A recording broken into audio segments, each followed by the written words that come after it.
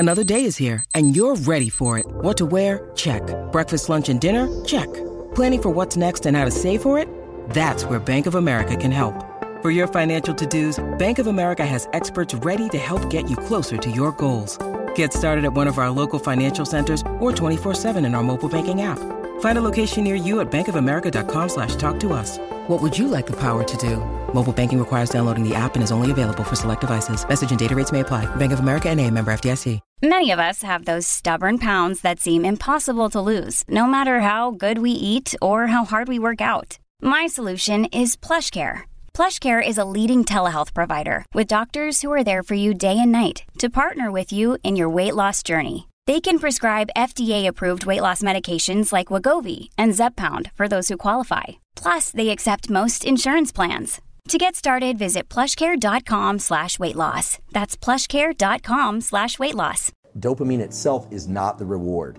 It's the buildup to the reward. And the reward has more of a kind of opioid bliss-like property, which itself is not bad if it's endogenous, released from within. But when we can just sit there like the rat with no dopamine, gorging ourselves with pleasures, so to speak, what you end up with is somebody that feels really unmotivated, and those pleasures no longer work to tickle those feel-good circuits. And so there's no reason for them to go out and pursue anything. How do we spike intentionally? Right. You've talked about we can spike testosterone, but I want to know, can we spike dopamine? Mm-hmm. Yeah, so, and you've done this. So your example of craving is actually what you crave. You crave the feeling of craving. Is beautiful because what it means is that you don't allow yourself to go so far down the arc of the dopamine trajectory to get to the other source of motivation. So there are two sources of motivation as it relates to dopamine, and then we can think about tools that we could export from these that are nested in neurobiology. The first is to do what you do, which is to be able to sense the craving as its own form of pleasure. This has kind of remnants of Carol Dweck's growth mindset, that you eventually develop a pleasure in the seeking and the striving. Has has flavors of a David Goggins type approach where it seems like he gets pleasure from the friction itself. And so there are elements of that. You seem to have that as well. But if you can start to identify the craving as its own internally released drug, this thing dopamine, that is a source of motivation, then what you realize is that capturing the reward is wonderful, but attaching dopamine to the reward is actually a little bit dangerous. Attaching. Yeah, this is celebrating the win more than the pursuit, it actually sets you up for failure in the future. And so this gets us right into something called dopamine reward prediction error. And reward prediction error is basically if you expect something to be really great, and then it's not quite that great, your dopamine baseline lowers. And now understanding what we know about dopamine, that means that not only did you feel as if you lost because it wasn't as much a celebration as you thought it would be, but it also means that you're starting from a lower place, meaning you are less motivated. Now, the simpler way to conceptualize this is, I have a colleague at Stanford, she runs the addiction dual diagnosis clinic at, her name is Dr. Anna Lemke. She has a book called Dopamine Nation that's out right now.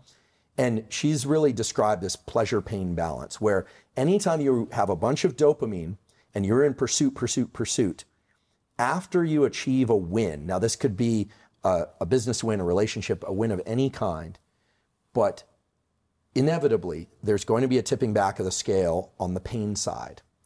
And that pain side is always going to go a little bit higher than the dopamine side. So this is what you would feel if you pursued a goal like building a big company.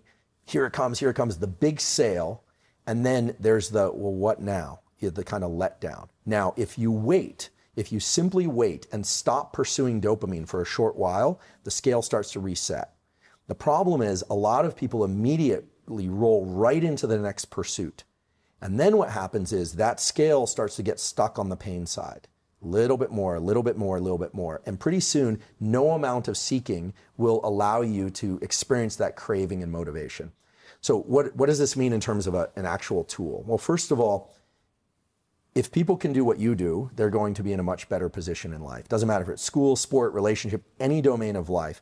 If you can start to register, that craving and that friction and that desire, that almost kind of low level of agitation, sometimes high level of agitation, that is that I'm trying to impose my will on the world in a benevolent way, we hope, that's dopamine. It's working with its close cousin, which is epinephrine, which is adrenaline. They are very close cousins. In fact, dopamine manufactures epinephrine. A lot of people don't know this, but adrenaline is actually made from the molecule dopamine. Okay, so those two are hanging out together. It's like crave work, crave work, crave and work, crave and work, crave and work. And then you get the win. And some people allow the big peak in dopamine to be associated with the win. And smart people learn to adjust their celebration internally, right? This is all internal. You could throw the biggest party in the world, but as long as you're kind of laid back and looking at this, not letting yourself get manic crazy, you won't necessarily crash as hard. And pretty soon, your system will reset so that you take the day, you clean up the dishes, you relax, you go, what now? I'm feeling a little low. Well, rather than going out and spiking your dopamine again, just wait. Understand that the scale will reset again. Give yourself a few days where you're going to feel a little kind of underwhelmed. Things aren't going to be as interesting.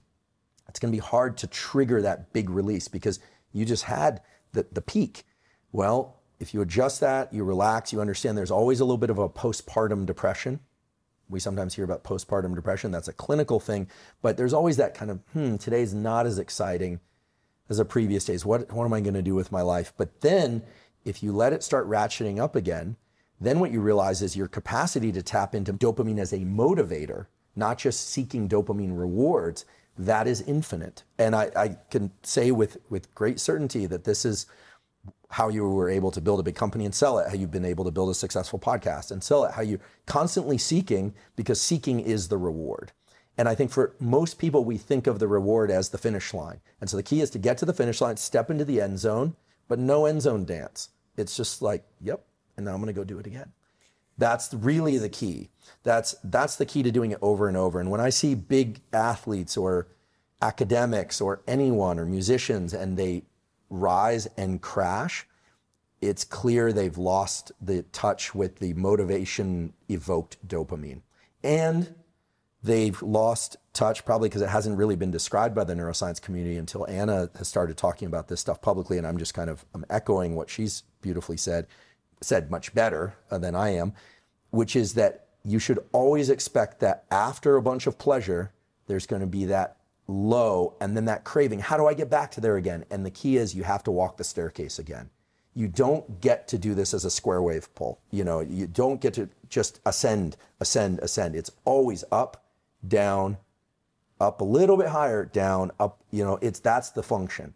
So I don't know if that resonates with your experience. I'm over here freaking out. So you've literally just explained what I will say is the single most important loop if you want to be successful. And you used words, attach, right? You had another one which was about I forget the exact word, but you're inserting yourself consciously into the process. Because what I learned very early on, and I'm so grateful, in the same way that you are grateful that your upbringing wasn't perfect, but it ended up giving you a frame of reference and insights that have propelled you forward, I'm very grateful that I spent a decade just trying to get rich. It was the stated mission. I would say it every day. Like, I'm here to get rich. I show up to work to get rich. It's about getting rich. And it didn't work. And my wife pulls me aside and she's like, you're now damaging the marriage. Like, you're just so fiendishly focused on the goal that there's nothing as integrated in your life. You're doing something you hate for an end state that may never come. And that was so profound, and it shook me so deeply, and it suddenly became clear that from a neurological perspective, what I wanted was to feel alive. And once I put everything in the pursuit, I'm just interested in, can I show up every day and sincerely pursue this thing, which I may never get, but I'm gonna honor myself, celebrate myself, big up myself, as the Brits would say, for just showing up today and actually trying to make it happen. And one, that's way more sustainable. And then two, you don't get tricked into thinking that, oh, when I get this thing that I'll feel good, because it's the craving that makes me feel alive. So it's the state of wanting that is in and of itself the pleasurable act. That's right. And so I began to use the metaphor of, I'm going to climb this mountain only to want the next mountain to climb. And once I knew that, well, then you have to be totally comfortable dropping back down and starting all over. Now, the interesting thing, and I don't know if I'm fooling myself or if I have so integrated that trick, but the come down isn't hard for me. So I think my last day at Quest was a Monday, and Tuesday I started Impact Theory. And so that went from, I had 3,000 employees, your position matters, you get a lot of deference, you've got a privileged parking space. You know what I mean? Like there's a lot of things that go into it. But none of like my reward system was tied to that. So it was very easy for me to start the next day with, there was only 7 of us and no one had time for any deference of any kind. And I went from having an EA, which you can't imagine how amazing that is, to not, and you're doing everything for yourself again. But that wasn't a painful thing because I was so focused on, all right, cool, this is step 1 again, and now can we repeat? Well, it helps if you can expect that there will be a little bit of a dip post-win or post-whatever. That's helpful. There's always a refractory period of any kind, so to speak. If you expect it, that's great because you eliminate the downside of the reward prediction error. Reward prediction error can also be conceptualized as, I tell you we're going to go to this restaurant, I keep building up the food. I actually raise the expectation and the requirement that that food be really spectacular. Better off I just tell you it's going to be pretty good and then you're wowed by it, right? Because if your dopamine was higher in anticipation than the actual food evoked, well then it makes sense why you're always integrating over the dopamine release you had previously. Now, there are a couple of things that you said in there that I want to highlight, which I find so interesting, and we can get a little bit Eastern philosophy, mystical here, but tie it back to some real neuroscience, which is, you said, that's the juice, the motivation is the juice. If you look at Eastern philosophy and they talk about qi, and this, what is that? I wager that is dopamine. The desire to pursue things and to create more of oneself and as a species, whether or not you decide to have kids or not, those circuits all use the one universal currency, dopamine, of wanting more things that are outside the confines of your skin. And that's what's driven forward evolution of individuals and families and cultures and our species as a whole. And again, the circuitry has been there for many, many tens, if not hundreds of thousands of years. And so it's highly conserved. And so what that means is that it doesn't matter if it's Bitcoin or Ethereum. It doesn't matter if it's putting rockets on other planets. It doesn't matter if it's building the first automobile. It's the same currency. So understanding those cycles is really key. The other thing is the element of pain. I think that understanding that pain and pleasure are in this really dynamic balance can also help us, which in the following way. Any pain that you feel, the longer day, the less sleep, the kind of agony that things aren't working, that power outlet doesn't work, or the internet is slow, whatever it is, the amount of pleasure that you will eventually experience is directly related, to how much pain you experience. So we know this from actually what nowadays would be considered quite barbaric and unethical experiments where they would give people electrical shocks and they would measure their response. And then they'd say, we're going to increase it. Eventually they get to the point where a shock that was previously very painful actually evokes a sense of pleasure. Now, you couldn't do these experiments anymore. These are not the experiments I do in my lab. These are older experiments. But for instance, and this has been discussed in scientific research papers, giving somebody a 10-minute ice bath, for instance, or even a 3-minute ice bath, or a 1-minute ice bath is quite painful. But there was a study from the University of Prague, European Journal of Physiology, showed that after a painful ice bath stimulus, the amount of dopamine release goes up for 2.5 hours to 250% above baseline.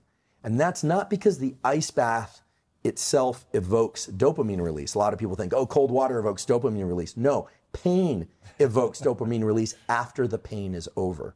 Yesterday I tweaked my back because I do this stupid thing every few years, the same stupid thing, and it's really painful. And then you just remember all the ways in which you can't move around. I was like standing up this morning, I'm like, and just walking is so painful. As the pain has started to dissipate, you get a little bit of a high, right? You get a little bit of a euphoria. That's dopamine because of the degree of pain that you experienced previously predicts how much pleasure. So when you start a company down in the dregs and you're shoveling again, that's beautiful because that means that the win that you achieve is going to be as good or greater than the one you had previously, in your case with Quest. And so we go back to this example of the person that's not motivated, that can't get off the couch, that doesn't want to do anything. Well, this is the problem. We remember the rat experiment? They are effectively the rat with no dopamine, but they can still achieve some sense of pleasure by consuming excess calories by consuming social media. And look, I'm not judging, I do this stuff too, right? Scrolling social media. If you've ever scrolled social media and you're like, I don't even know why I'm doing this. It doesn't really feel that good. And I can remember a time where you'd see something that was just so cool, or you'd see something online. I remember this when TED Talks first came out. I was like, this is amazing. These are some, at least some of them are really smart people sharing really cool insights. And then now that there are like a gazillion TED Talks, I remember spending a winter in my office when I was a junior professor, cleaning my office finally, and binging TED Talks in the background, thinking this is a good use of my time. Pretty soon, they all sucked to me. I was like, this isn't good. So what you need to do is stop watching TED Talks for a while, wait, and then they become interesting again. And that's this pain-pleasure balance. And so for people that aren't feeling motivated, the problem is they're not motivated, but they're getting just enough or excess sustenance. So they're getting the little mild hits of opioid, it becomes an opioid system. And if you think about the opioid drugs as opposed to dopaminergic drugs make people rabid for everything. You know, drugs of abuse like cocaine and amphetamine make people incredibly outward directed, right? They hardly notice anything except what they want more of, more. It's bad because those drugs trigger so much dopamine release that they become the reward. It's very circular. Only the drug can give that much dopamine. Nothing they could pursue would give them as much dopamine as the drug itself. So there's that. And then there's the kind of opioid-like effects of constantly indulging oneself with social media or with video games or with food or with anything to the point where it no longer evokes the motivation and craving. And this is really the new evolution of the understanding of dopamine in neuroscience, which is that dopamine itself is not the reward. It's the buildup to the reward. And the reward has more of a kind of opioid bliss-like property, which itself is not bad if it's endogenous, released from within. But when we can just sit there like the rat with no dopamine, gorging ourselves with pleasures, so to speak, what you end up with is somebody that feels really unmotivated, and those pleasures no longer work to tickle those feel-good circuits. And so there's no reason for them to go out and pursue anything. And that's a pretty dark picture. So the keys are to pursue rewards, but understand that the pursuit is actually the reward if you want to have repeated wins, okay? The celebration has to be less than the pursuit. And that's hard for some people to do. It's got to be that your celebration is slightly less dopaminergic. It can be very reflective. You can be in gratitude. Those are other neurotransmitter systems, but you don't want to be on that high as you celebrate the win. You want to be trickling out your dopamine regularly until you pursue things. And then just understand there will always be a crash of pain. And the more pain you experience, the more dopamine you can achieve if you get back on the avenue of pursuit. Yeah, this gets into unintended consequences of modernity. And so we're living through this time where we, going back to that flag that we planted of these unintended consequences of, I can make myself smell good. I can, watch the coolest video. Like TikTok. Dude, I don't have an addictive personality. That's the first thing where I'll lose an hour and be like, what the fuck did I just do? Well, that's the problem is not pleasures. The problem is that pleasure experienced without prior requirement for pursuit is terrible for us. It's terrible for us as individuals. It's terrible for us as groups. And I have great confidence in the human species to work this out. But we are finding now, and we are going to increasingly find, that those who will be successful, young or old, are going to be those people who can create their own internal buffers. They're going to be able to control their relationship to pleasures, because the proximity to pleasures and their availability is the problem. If you look at the increase in use of drugs of abuse or prescription medication, which at least at the first pass deliver pleasure, pain relief, the whole issue with the opioid crisis, and dopaminergic drugs like Ritalin, Adderall, there sometimes is a clinical need, but tons of people are taking those recreationally now or to study. Huge dopamine increases are what those cause. That is a problem. That's a serious problem, because it creates a cycle where you need more of that specific thing. I would say addiction is a progressive narrowing of the things that bring you pleasure. God, that's such a good definition. And, and I don't like to comment too much on enlightenment because, I don't really know what that is as a neurobiologist, but a good life, we could say, is a progressive expansion of the things that bring you pleasure. And even better, is a good life is a progressive expansion of the things that bring you pleasure and includes pleasure through motivation and hard work. and understanding this pain-pleasure balance, whereby if you experience pain and you can continue to be in that friction and exert effort, the rewards are that much greater when they arrive. And so I think that if you look at any drug of abuse or any situation where somebody isn't motivated or thinks, now they may have clinically diagnosed attention deficit hyperactivity disorder, but a lot of what people think is ADHD, it turns out, is people just over-consuming dopamine from various sources. And also the context within a TikTok feed is, the context switch is insane. The brain has never seen, first of all, this is the first time in human evolution that we wrote with our thumbs, but that's a pretty benign shift. And then the other shift is, normally you walk from one room to another, or from a field into the trees, or from a hut into, or a house, or whatever it is. But now you can get 10,000 context switches in that 30 minutes of scrolling on Instagram or TikTok. And so it's all about self-regulation. We are going to select for the people that can self-regulate. And so then people say, well, how do you self-regulate? How do kids self-regulate? Well, this is my hope, and one of the reasons I've gotten excited about public education and teaching neuroscience is that this is a place where knowledge of knowledge actually can allow oneself to intervene. When you think, I'm feeling low, I don't feel good, nothing really feels like good. Am I depressed? Maybe, but maybe you've saturated the dopamine circuits. You're now in the pain part of things. What do? Well, you have to stop. You need to replenish dopamine. You need to stop engaging with this behavior, and then your pleasure for it will come back. But you have to constantly control the hinge. It's not just about being back and forth on the seesaw. You have to make sure the hinge doesn't get stuck in pain or in pleasure. So it's a dynamic process being a human being. It's not easy. And remember, these circuits didn't evolve for this purpose. They evolved primarily for making more of ourselves. That's why they're so closely tied to the reproductive circuits. And that's why it was interesting and very relevant that you said that your desire to have sex with your wife is one of the most powerful feelings. And it kind of, from a neurochemical perspective, it wicks out into all these other pursuits, right? Mm-hmm. Those other pursuits aren't about sex per se, but it's the same molecule. So the feeling is the same. It's just that for some people, the amplitude of that dopamine signal for craving sex is very high. For some people, that's lower, and it's higher for video games. Whatever you lean into and you think about often in these pursuits will start to reshape these circuits, because these dopaminergic circuits are tied to everything. There are examples of people getting addicted to the most incredible things. There are also examples of people getting very good but not addicted to chess, for instance. It's all the same general set of mechanisms. Yeah, you talked earlier about the knowledge of knowledge. And that was the big breakthrough for me at the darkest period of my life. I happened to grab a book. We talked about this briefly in our first interview. I happened to grab a book that talked about neuroplasticity, and they were hypothesizing maybe this is a thing. And that gave me hope, because I could imagine what was going on in my brain. And once I can visualize it, then I feel like I can insert myself into it. It's why I've gotten so interested in health, why I'm so interested in neuroscience. Is, for me, if I were sliding towards depression, I would do exactly what you're saying. I would assess that and be like, okay, wait a second. I know that I can insert conscious control. I know that this is a biological experience. And I'm obsessed with that idea that you're having a biological experience. And to me, there's some people that see the way the magic trick is done and it loses the magic.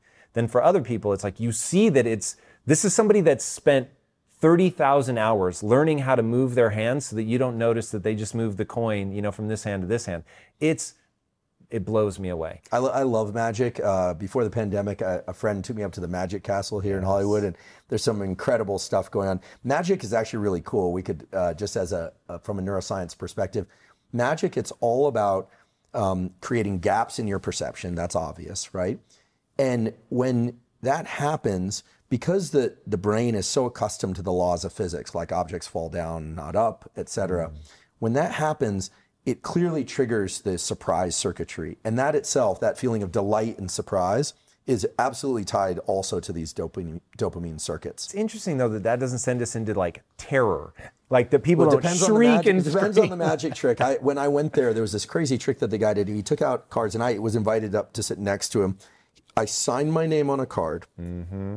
I took the card. I tore it up. I put it in my pocket. And at the end of the show, we went through a series of things. At the end of the show, he took off his shoe and presented the card to me with the signature intact and the card intact, and that was my signature. So he clearly created gaps of perception. But at some point as adults, I think as long as we know the context is right, then we can do this. One thing that you've talked about that I think is along these lines, be interesting to see if they feel as related to you when you know so much about it. But for me, at a high level, these feel very related. You talked about somebody gets in a car accident, acetylcholine, if I'm not mistaken, is released. It says, fucking pay attention to this, pay attention right now. And it basically responds to peaks and valleys. So if something really bad happens or something really good happens, it's present. You begin to hardwire the association of whatever emotion is with that thing. And so if you have something, a traumatic event or whatever, and you now see something as very negative, you can actually flip that by getting in a state where you're secreting acetylcholine again, and now in a positive, right? So that you can feel good about that thing. So how do people take control of that process? So if you've been in a car accident and you now have this negative association with driving, how do you grab a hold of the production of acetylcholine? How do you reframe? Yeah, so it's great you're mentioning acetylcholine. So acetylcholine is the neurochemical that we want to think about anytime we're talking about neural plasticity, and in particular, attention, high attentional states. So everyone knows that the brain is very plastic early in life. So from birth until about age 25, you can learn so much, for better or for worse. I always say the downside is that early in life, you have less control over your life circumstances, but your brain is very plastic. So there's a dark and light to that. Later in life, you have a lot more control generally over your life circumstances, but the brain becomes less plastic. However, we know, based on Nobel Prize winning work and recent work in addition to that, that the neuromodulator, acetylcholine, is secreted when we pay attention to something very specific. It acts as sort of a spotlight in the brain, making certain synapses, the connections between neurons, more active and more likely to be active again than others. So when you hear that song that you love so much and it moves you and you feel dopamine being pulsed into your body, that's a real thing. You're actually getting dopamine secretion. You've formed that deep association with that. And acetylcholine draws your attention to that. And that song is essentially wired in a very indelible way into your nervous system at multiple. You can probably, even with certain songs, you can feel your body start to energize because, of course, the brain, through connections with your muscles, controls your body. So for things that are traumatic or negative, what we're really talking about is neuroplasticity that's focused on unlearning. And most of the therapies for this, whether or not it's EMDR, eye movement desensitization reprocessing, or it's traditional psychoanalysis and psychotherapy, or it's somatic embodied release, big, Kundalini breathing type, almost all of those are designed to do something, which is to bring the person, or you bring yourself, into a state of heightened alertness, right? You can't do this stuff when you're sort of half asleep. Heightened alertness, and then focusing your attention on the traumatic or negative event. This is the way that it works. And then pairing that with something new. Traditionally, this was done with things like NLP or in talk therapy, where people would feel the positive relationship with the therapist. That was kind of the main rationale in association with this very traumatic, sometimes even, shameful type events. And the idea is that you would simultaneously have those two experiences, the negative one and the feeling of safety, and you would rewire those circuitries. I actually believe that can work, but it can take a lot of times. It can take a lot of visits to the therapist, which is not to say it's bad. It's just not everyone has access to those resources. Things like eye movement desensitization reprocessing, simply moving the eyes laterally while recounting these negative events. The woman who devised this figured out that somehow when people recount these traumatic experiences, when they're doing these lateralized eye movements, not vertical eye movements, they somehow separate out the negative emotions. And I thought for years, people would ask me about this stuff, Tom, and I thought, this is ridiculous. First of all, I'm a vision scientist and I work on stress. It's like, there's no way. And then I really ate my words, because 4 papers, 2 in humans, 2 in mice, and then a 5th paper published in Nature, which is kind of our Super Bowl of scientific publishing, showed that these lateralized eye movements quiet the amygdala. They actually suppress activation of this threat detection center in the amygdala. And why would that be true? So this is really where it gets cool. Turns out, because of when the way that we view the visual world when we move through space, when our head moves or when we walk and things flow past us, that these lateralized eye movements are what happens when you move forward in space, when you're walking, when you're moving forward towards something. And that suppresses activation of the amygdala. Now you say, why? Well, okay, so then 2018, my laboratory did an experiment. There was actually a graduate student in my laboratory where we're looking at fear. In this case, we were looking at fear to big looming objects that either trigger freezing or running and hiding. There's a brain area that's in your brain and my brain that mice also have that triggers a third option, not run and hide, not freeze, but forward confrontation. This is the, no, I'm going to fight. I'm going to move forward in the face of adversity. This is the growth mindset. I'm going to lean into friction. And it turns out that this circuit is linked to the dopamine reward pathway. When we move forward in the face of a threat, and obviously we want to do this in healthy, adaptive ways, we suppress activity of the amygdala through physical action of moving forward, and there's a signal sent to the areas of the brain that control dopamine reward. Those reward centers then trigger the release of dopamine to reward forward effort in the face of stress or threat. So when you hear about people saying, look, take some physical action when you're feeling exhausted, take some forward physical action when you're feeling overwhelmed by this traumatic experience. Now that could be in the form of a walk. Now this therapist, she figured out with EMDR, because you can't take people walking around for therapy sessions, she figured out that these lateralized eye movements are what triggers suppression of the amygdala. And it makes perfect sense because the amygdala, this threat detection center in our brain, it doesn't connect to the limbs. So how does it know if you're moving forward? Well, because the eyes are moving. You have these reflexive eye movements that move anytime you're moving through space. So to make this a little more succinct, it's really forward movement, action, pushing yourself across that threshold. Not only rewards you, but it suppresses activity of the fear centers in the brain. And these are ancient hardwired mechanisms. These aren't hacks. These are things that Mother Nature installed in us. So I love this more than you could possibly imagine. This is so interesting. One of the things that I've heard talked about, I think is really powerful, is that overcoming a fear isn't about diminishing the fear response. It's about making more robust a sense of being brave in the face of that fear. So moving forward to translate it to, like you say, if your brain is meant to interpret stimuli, at a stimulus level, what is that thing that's going to trigger the response? Talk about the I don't know if it was mice or rats, I think it was rats, where you force them to fight and they're like in a tube and you like that study to me tied with what you just said is insanely powerful, especially for people who've allowed themselves to become paralyzed by, fear or whatever. Forward movement, provided it doesn't endanger you or kill you, is absolutely the remedy for fear, stress, and at least in the clinical literature to these sort of trauma events, that people carry with them for many years. Of course, trauma needs to be dealt with, hopefully with a professional, but we can all apply these mechanisms and these neurochemical reward schedules.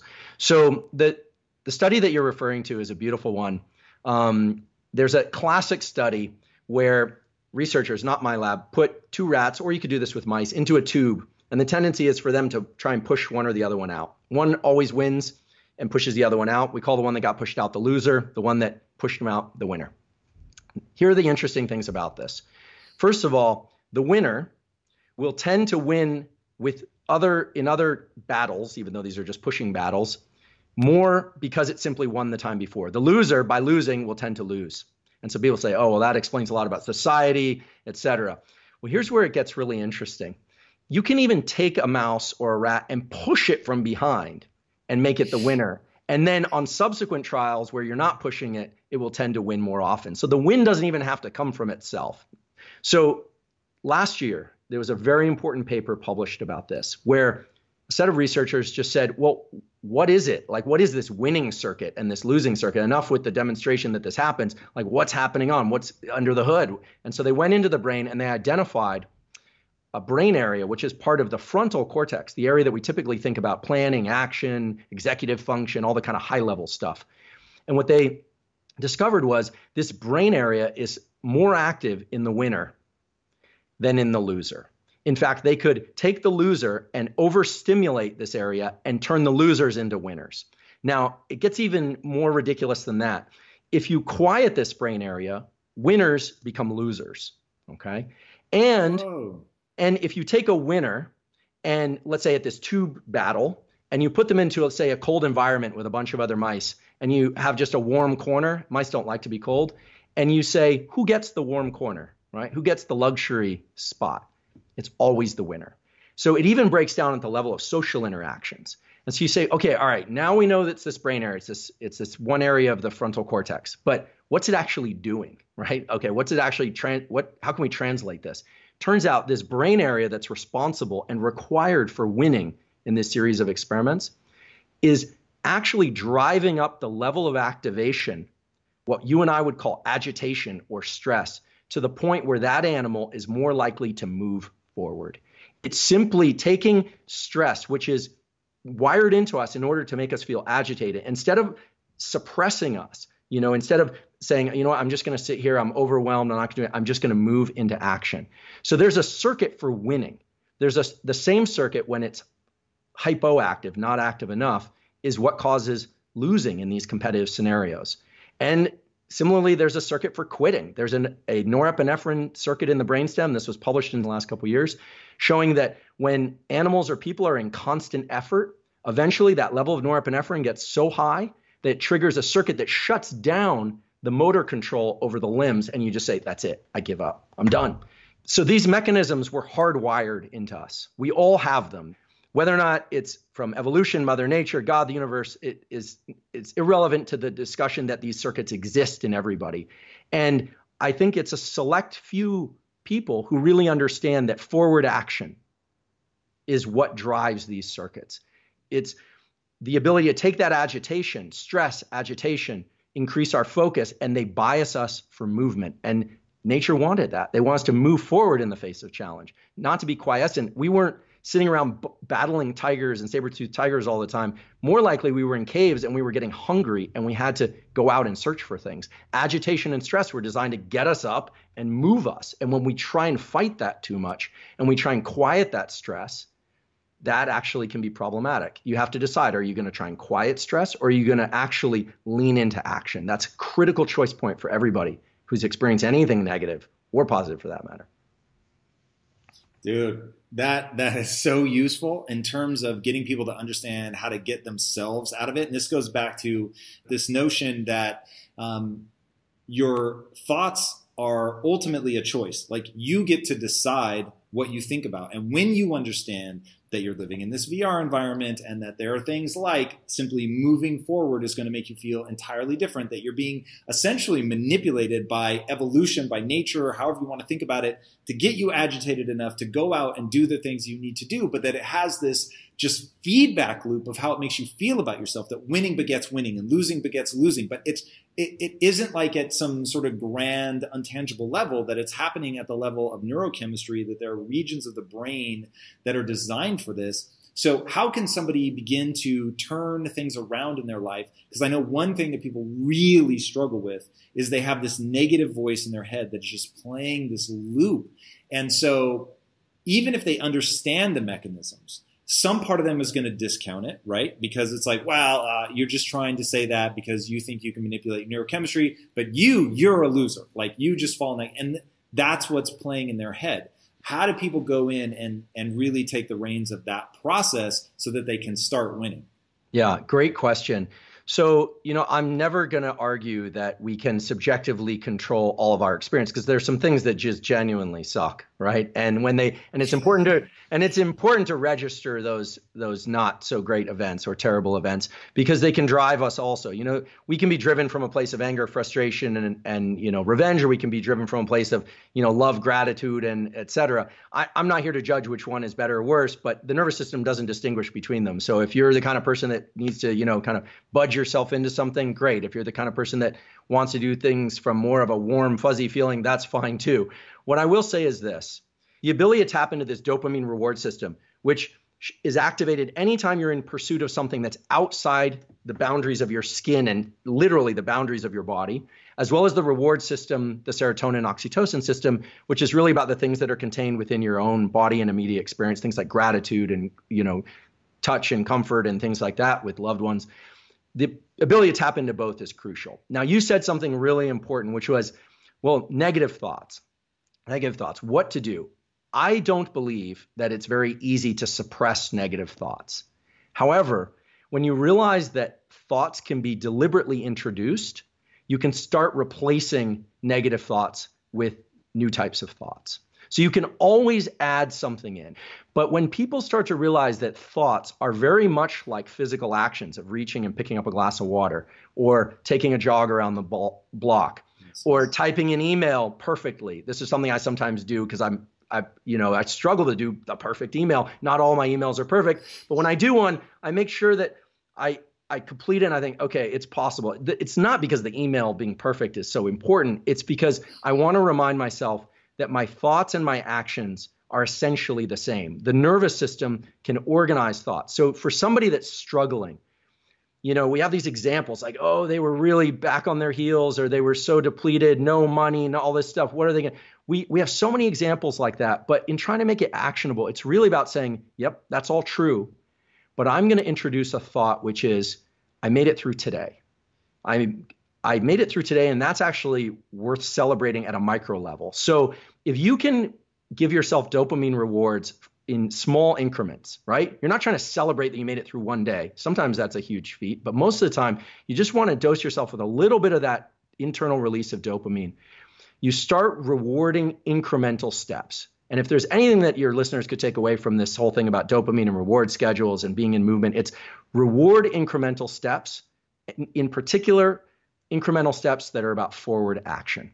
So maybe that's writing an email. Maybe that's that run around the block. Maybe that's something much grander for you. As you get better at things, right, the stairs get further and further away from one another because you've achieved more success. And so they tend to be, you have to take the rungs on the ladder further apart, so to speak. That's a time when you really need to implement not only the dopamine rewards, but also those serotonin and oxytocin rewards, et cetera. So to make it actionable, I would say, remember, don't spend so much time trying to suppress negative thoughts. If you need trauma therapy, pursue that with a professional.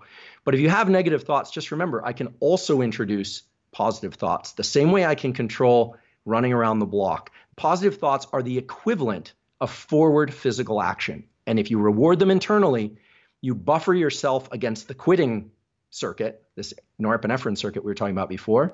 You are building a stronger version of yourself completely between your own ears. And some people say, well, that's silly. It's like you're saying, oh, I'm going to jump up and down, reward myself for doing nothing. No, you're building the neural circuits that you can control self-reward. And in doing that, you can push through days and weeks of effort consistently. I don't mean necessarily all-nighters, but you can push and push and push. My career is one that was made over 2 decades. It wasn't, we had our big, peaks and we had a lot of valleys, but learning to control these rewards is absolutely key. And I know you've done this too, Tom. It's like, the huge wins are great, but it's really about rewarding these increments so you can keep going another 30, another 40 years, 50 years, 100 years, if that's how long, if David Sinclair has his way, we'll live 100 more years, all of us. So. Yeah, if people learn to tie things to the process, then they've got a real shot. The success is not guaranteed, but the struggle is, right? So if you are able to get to the point where you get excited about the learning process, you get excited about trying something even if you fail, that if you can associate in your own mind that I feel better about who I am because I tried this thing, then it begins to stack, because even the failures become something that you learn. And so you actually have made some progress because you took action, because you tried something. And now understanding, some of the brain mechanisms around it, it really gets super powerful. One thing about dopamine that I just want to make sure I mention, and based on something you said earlier, is that one interesting question about the brain is just asking the question, how do we segment time?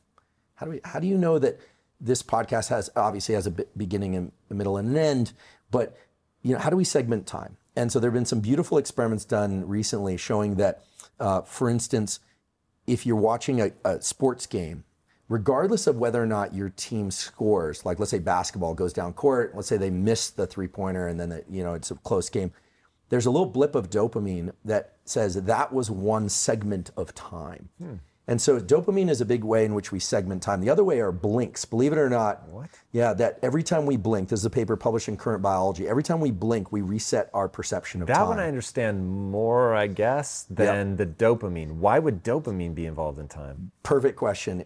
Turns out that the frequency of blinking is set by the baseline level of dopamine in the brain. Yes. So when people are wide-eyed with excitement and they're not blinking very often, or someone is on a drug that kicks out a lot of dopamine, they hardly ever blink, their pupils are huge.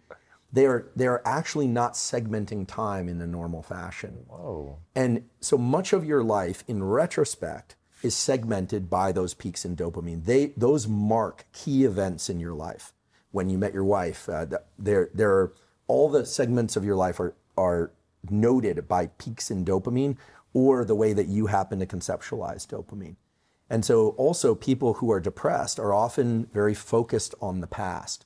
Naturally, they default to ruminating on the past. When you adjust people's dopamine levels to healthy levels, they start becoming more forward thinking and more present. And so there's this relationship between blinking and time perception, dopamine and blinking. How you conceptualize time has a lot to do with these peaks in dopamine and when they occur. And this is a big deal because 2020 was a rough year for most people. 2021's feeling a little better, but we don't really know where we are in this whole arc of everything that's happening. There's a lot of uncertainty. Yeah. The dopamine peaks and the frequency of those dopamine peaks have everything to do with how we carve up our experience of time. And anyone who spent a lot of time in deep meditation starts to develop a kind of intuitive internal representation of the fact that time is very fluid in this way. And when we say time is fluid, what we mean is the secretion of dopamine in these pulses is very fluid. They are under control of what's happening externally, but also how you conceptualize your life. Like, where are you in your life? Hopefully if David Sinclair has his way, and hopefully he will, we will all live to be more than 100 years old, hopefully in good vitality. So this is the more esoteric aspect of dopamine. Real fast, before we move off the time thing, let me ask you. So there was a period in my life, I'll peg it at about 2 years, where for whatever reason, it could have been 6 hours since I last looked at a clock. I would be within 3 minutes of what time it was. And my wife found it hilarious, and so she'd be like, "What time is it?" And I'm like, "Oh, it's 4:58." It's she'd like look at it. Dundee, It was so weird that it made my radar as "Oh my God, I have this special power." And then it went away. And now I can probably get you within 15 minutes, but it was really eerie. Does that make a prediction or around a consistency of dopamine release or something? Yeah, you nailed it. It's the consistency. It's an interval timer, as we say. So when people's dopamine is low, they tend to overestimate. Okay. And when people's dopamine is high, they tend to underestimate time. Now, it is true that dopamine, when it's released, is a little bit of a stimulant in the system because of the way it works with epinephrine. How finely you slice time is very dependent on dopamine and your internal level of autonomic arousal. A really good example would be you're really excited about something or you're really stressed about something, doesn't matter. Dopamine is elevated in excitement, but epinephrine tend to be elevated anytime we're agitated or excited.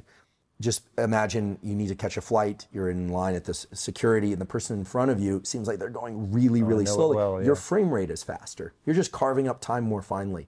People who are in car accidents and then they report everything being in slow motion, your frame rate is smaller. You're essentially you're taking larger time bins. And this is why, let's say you wake up and you're really tired or you're kind of out of it and you look and it's like text messages and emails and all this stuff. The world seems like it's going by really, really fast. Dopamine is the dynamic process dopamine release, I should say, is the dynamic process by which you adjust time perception. So if you had a very keen perception of the passage of time, right down to the minute or so, that suggests very regular intervals of dopamine release. And that's probably tied to outside events that are below your conscious awareness. But dopamine release is, I sort of, not to make this PG-13 or R-rated, but if we go back to the example of sex and sleep are the two times when space and time have a very fluid type relationship. It's very hard to conceive space and time in sleep. That's actually the nature of sleep, is we do the long blink, no joke. We close the shutters, stop bringing in external information. And in sleep, space and time are very fluid.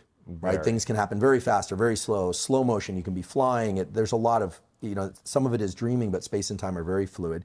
In wakefulness, space and time are very anchored by physical events in the world, but our perception of those is dynamically regulated by how much dopamine is in our system. So it's beginning to sound like dopamine does everything, but it's really associated with motivation, craving, and time interval keeping. And so I would be willing to bet that your pulses of dopamine were very regular, just like drops. Plop, plop, plop. So interesting. So we do a lot of things. Who knows what I was doing at that period, if it had to do anything, just that I'm getting older, and so it starts to disrupt itself. Who knows? But what are some things? So one thing I've heard you talk about, which I find really interesting, when I think about all the things that we're doing that are disrupting things, all these unintended consequences of modern behavior, I am truly glad that cell phones, the internet, and pornography did not exist when I was younger, because I don't know if at 14 I could have been disciplined enough if I had access to that. And when you think about the things that we're doing right now that are sort of that have maybe the most grand unintended consequences, where do you land? Yeah, on the time scale of 24 hours, one of the huge mistakes that we all make, and I've said this many times, so if people have heard me say this before, forgive me, but it turns out it's still true. Getting too much bright light exposure from the hours of 10 p.m. until 4 a.m., unless you have to work shift work, which is a unique case, that bright light exposure between 10 p.m. and 4 a.m., even if you adjust the colors of the lights, you still need to get everything really, really dim, because it actually blocks the release of dopamine through a pathway that involves a structure called the habenula. The habenula was a kind of cryptic structure in the brain for a long time, but now we know there's a punishment signal in the brain. You get neurochemically punished for viewing bright light at those hours. Why? How would that be wired in? We'd never be able to expose ourselves to bright light.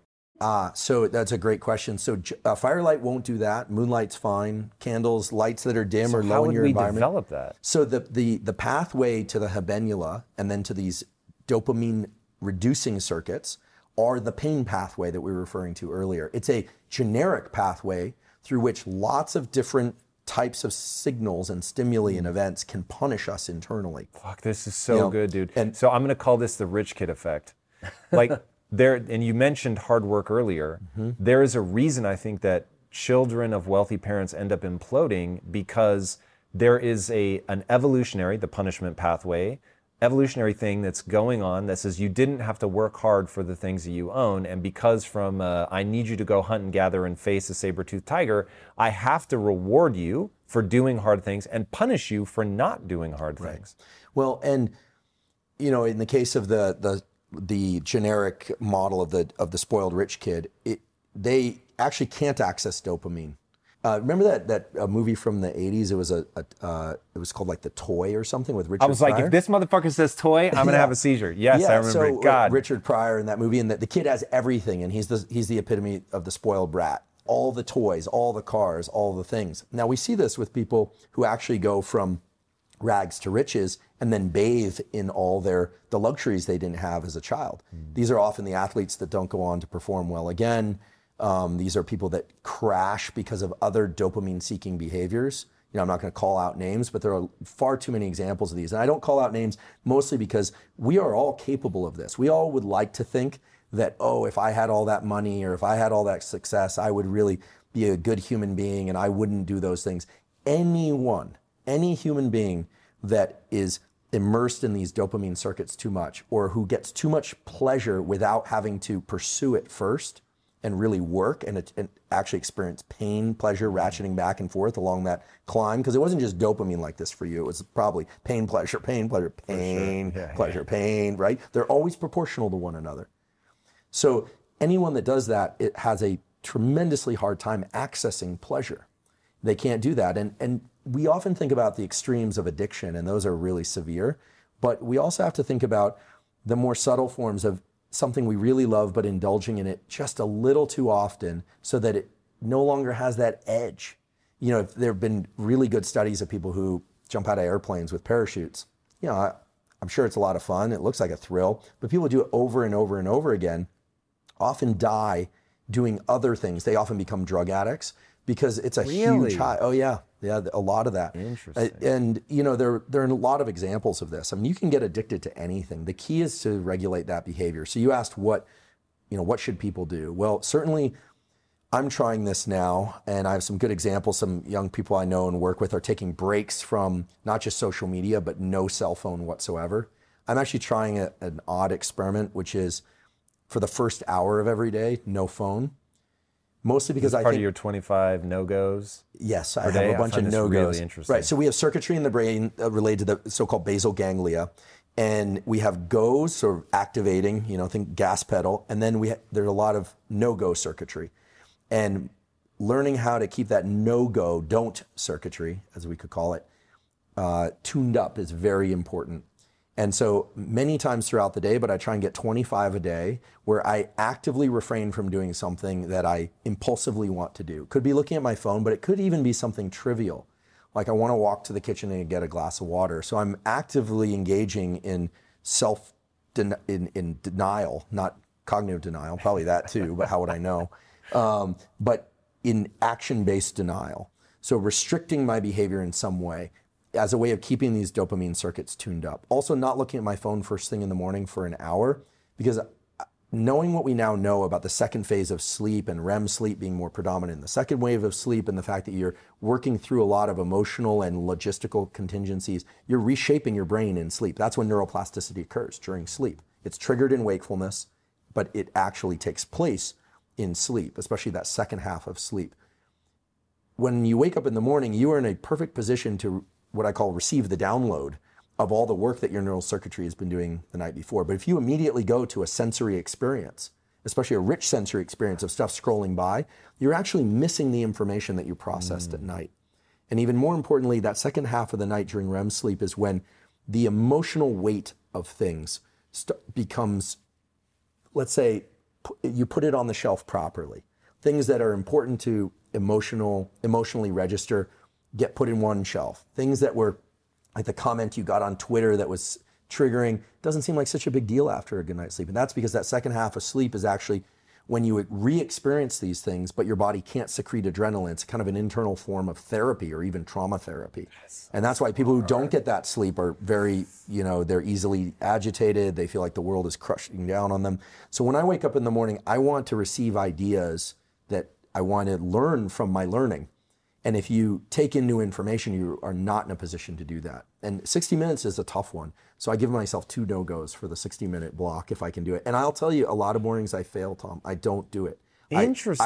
I found that shocking, but I heard you say that in another interview, and I was like, well, I mean, I'm human. There are mornings where I get enticed, or worse, I find myself reflexively picking up the phone without having made the conscious decision.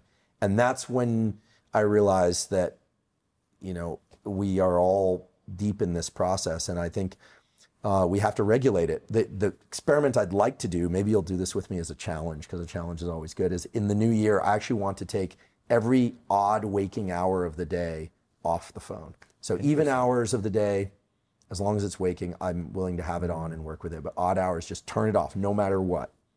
I don't know if this will destroy most of the relationships in my life, but just to see, can I do it on a rigidly externally imposed schedule? Because if you think about, most of the growth in life comes from these rigidly externally imposed schedules, and we hate them. But they are where we learn restraint. Dude, this is so important. I don't know if I hate them anymore. So people will often ask, like, how I do this, that, or the other, whatever it is. Like, Tom, how do you, so I work 93 hours a week. That's like my average. That's your average. So, Tom, why do you work 93 hours every week? And the answer is because 93 are joyful and 94 wouldn't. And when I start working more than that, it usually means that I'm juggling so many things that my brain seems to be using sleep as a way to track some of them or something. Yeah. So I find myself waking up a lot. Now, I have a trick that allows me to fall back asleep very fast, but it's still not as restful as just sleeping through the night. What's the trick, if you don't mind me interrupting? I don't at all. So I have 2 pairs of AirPod headphones, and I put them in, and I put them on a fiction book, and I turn the volume down such that if I don't put a little bit of pressure on my ear, I can't make out what they're saying. So as soon as I drift off, the pressure releases, and I can still hear that noise is being made, but I can't track it. And so I'm usually out probably in about 3 minutes. Wow. That changed my life in terms of when I get stressed, I can still fall back asleep. Such a great skill. And just reflecting on what you use, that murmur in the background and this kind of low level, I can't quite detect it, is actually the way that your brain detects things as you're falling asleep. So I wonder if you've triggered your circuit to run in reverse, where you actually can send yourself back under. What it makes me think is that I can't process the problems and listen to a story at the same time. And so my brain clicks over into story mode and it's like, oh, we're digesting this story. I'm getting input. So because I'm getting input, because it's story, my brain lets go of I have to solve problems. And then that allows me to fall right back asleep. That's great. Such a great skill. And waking up in the middle of the night from time to time to use the bathroom is actually quite normal. And some people are really obsessed by the fact, oh no, I woke up, and then they get triggered. But I learned this last year that the peak in our alertness is actually about 90 minutes before our natural bedtime. And a lot of people, they reach the point in the evening where they're ready to go to sleep, and then they feel all this, excitement and surge of energy, and they think, oh no, I'm not going to be able to fall asleep. But that's actually a natural surge that's followed by a dip. A lot of people also have the trouble of waking up in the middle of the night and wondering why they can't fall back asleep. This is dreadfully hard for a lot of people. I struggled that for years. Yeah, and one of the solutions is to go to bed earlier, because it means that your melatonin is starting to get released early in the evening. And so we all have the natural ability to push to stay up later if we really need to. This has obvious adaptive utility. But some people who should go to bed, quote unquote, should go to bed at 9 or 10 p.m., they're pushing to 11 or 12, and then their melatonin signal is starting to drop off. Now they can't fall asleep, or they're waking up at 2 or 3 in the morning and they're in trouble. But it sounds like you've hit the right schedule. 93 hours is an impressive output. Yeah, that's a lot of years of making an obscene amount of mistakes. And to close the loop on, so people, how do you accomplish X, Y, Z? And the answer is partly rules. So you have to be obsessed with your goal, right? Mm-hmm. So for me, that's all obsessions start with a goal. What do you want? Is that thing exciting and honorable? Assuming it's exciting and honorable, there's ways to create feedback loops, which is largely what we've been talking about today, about attaching the dopaminergic response specifically to the pursuit of that thing rather than the having it.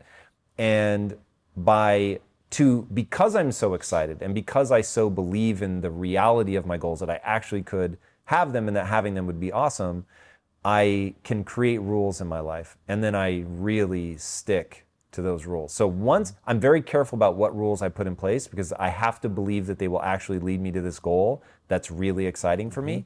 But if I believe it, then I can put them in. And then also part of my identity is that I'm the type of person that when I set a rule, I follow it.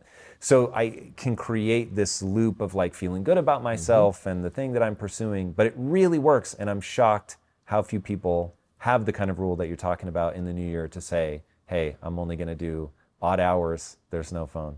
Yeah, well, and like I said, I'm not perfect. I'm not as disciplined as you are about my no-goes. I try. I actually find that tabulating is kind of fun.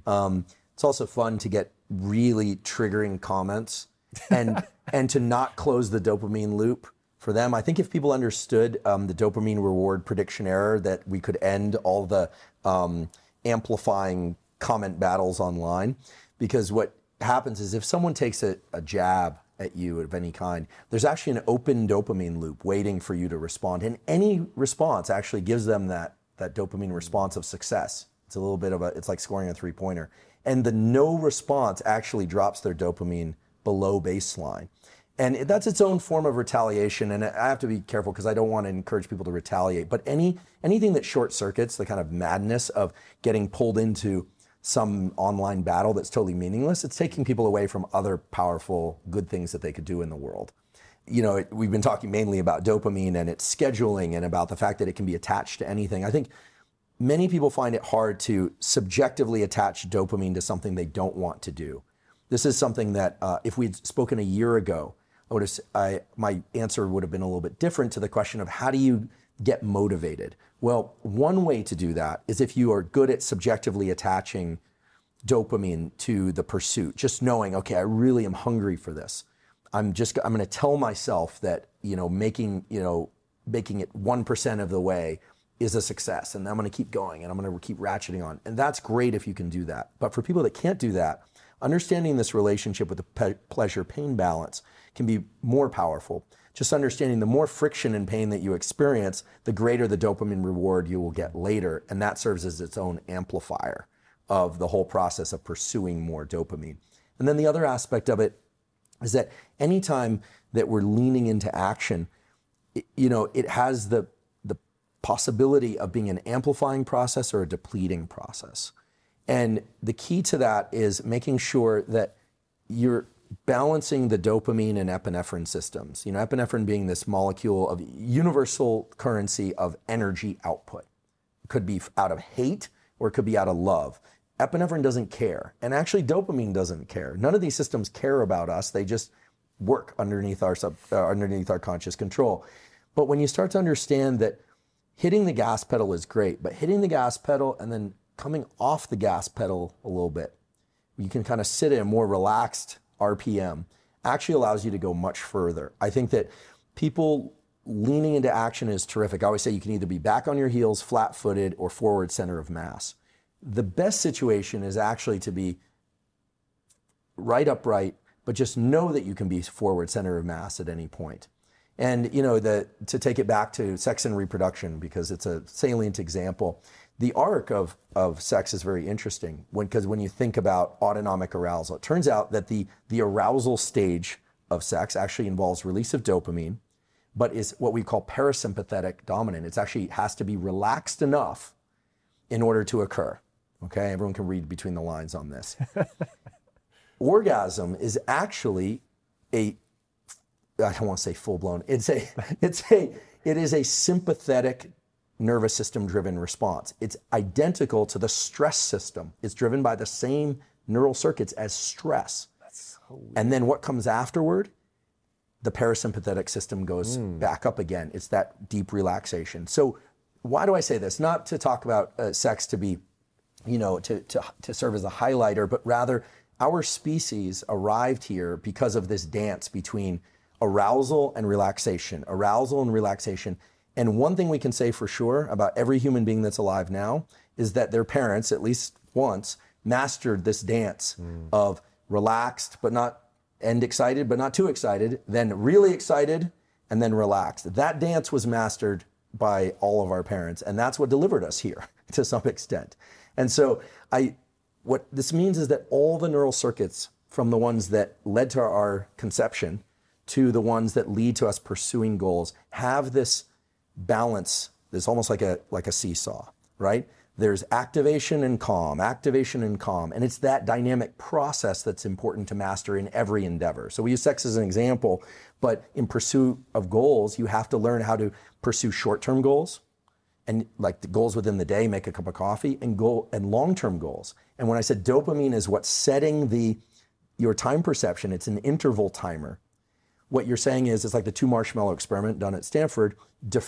Defer the dopamine, and actually, if you can, turn the weighting into the dopamine, and then you can extend out the reward for, waiting for the second marshmallow 15 minutes later, et cetera, et cetera. And there are many, many examples of this in the psychology and neuroscience literature. And I would say finally, in 2020, we finally as a field got a clear idea of how dopamine is really working. Because before it was all about work, dopamine hit, right?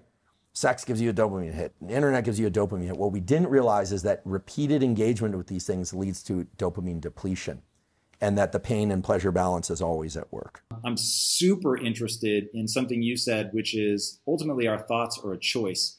I'd love to start with that. I'd love to start with your sort of, I think, really insightful definition about what a growth mindset really is. Yeah, well, first of all, Carol's a wonderful colleague and friend. And so we've been doing a bit of work on the neuroscience of growth mindset, among other states of mind. So, the study of neuroscience is really about what the nervous system does. And amazingly enough, the nervous system is responsible for everything that happens to us from the time that we're born until the time we die. But that really boils down to only 5 things. The nervous system has the responsibility of sensation, so sensing the physical events in the environment. We have these so-called receptors in the eyes and the ears and the nose and the mouth on the skin that take physical entities in the universe that are real fixed, non-negotiable things like sound waves and photons of light and chemicals in the environment traveling that make it into our nose and things like that, and convert those into the second thing, which is perceptions. So the nervous system's responsibility is to take those sensations, which are non-negotiable, and perceive certain ones and not others. So for instance, right now, until I say, what's the sensation of your feet contacting the floor or the bottoms of your shoes, you weren't thinking about it, but those pressure receptors were being engaged the entire time. So your perception is like a window or a spotlight that's very much linked to attention. Then there are emotions, often called feelings.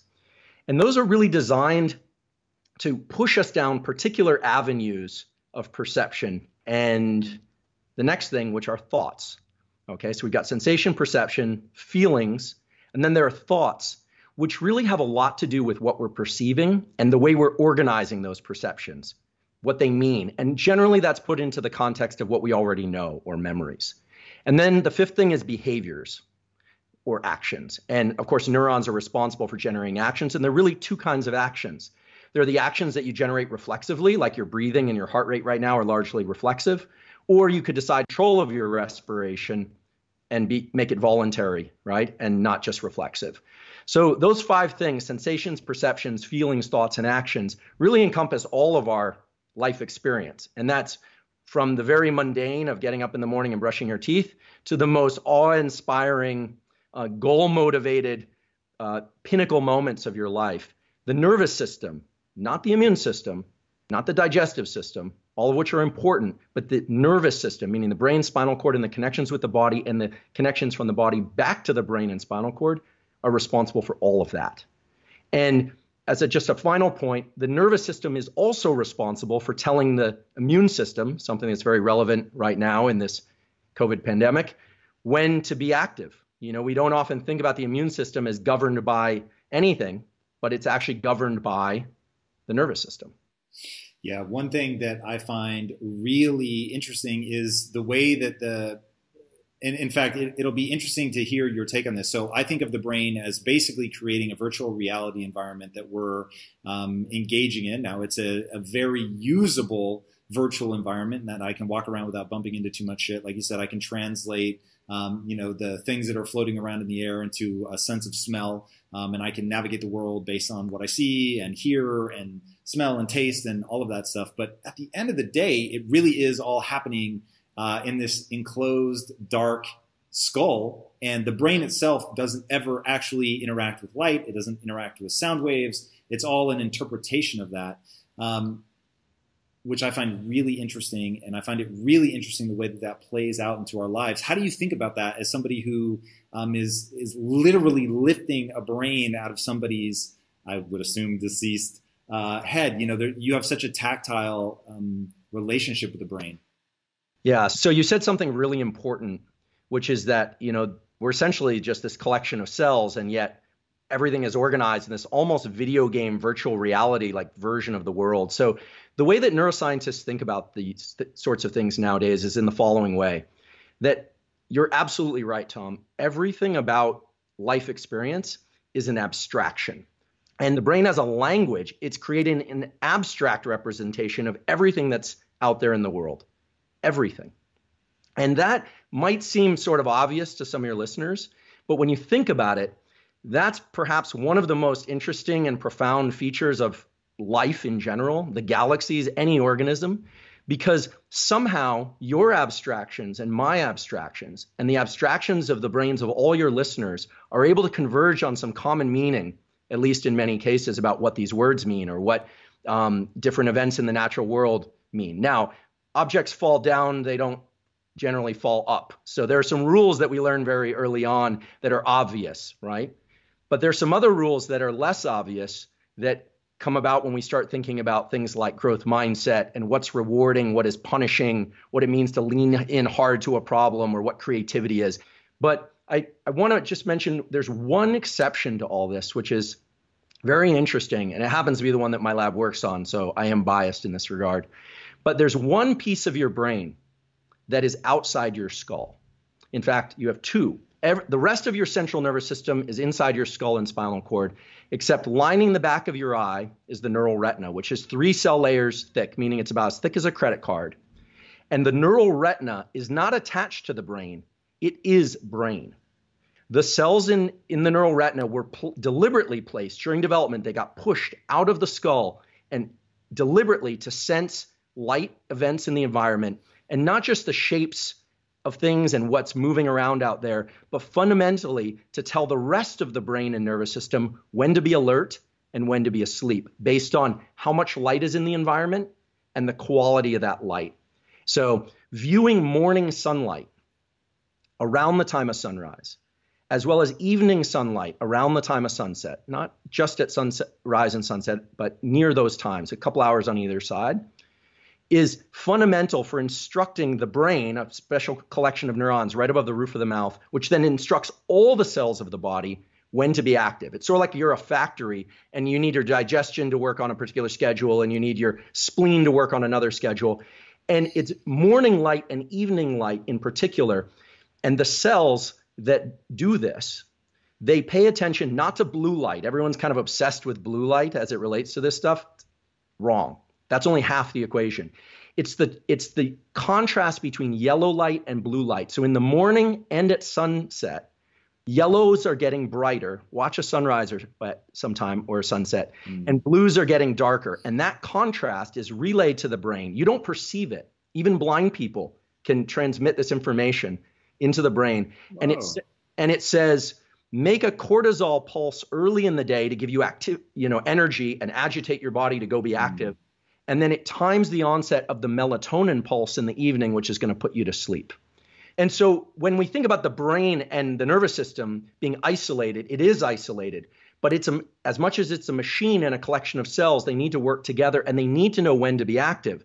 And so it's viewing of morning sunlight in particular and evening sunlight in particular that anchors everything that goes on from the top of your skull to the bottom of your feet in terms of this basic thing of when to be alert and when to be asleep. And screens, but not just screens and not just blue light, making their way into the hours of, say, 11 p.m. to 4 a.m., do just the opposite. There was a paper published in Cell, an excellent journal, showing that bright light activation between 11 p.m. and 4 a.m.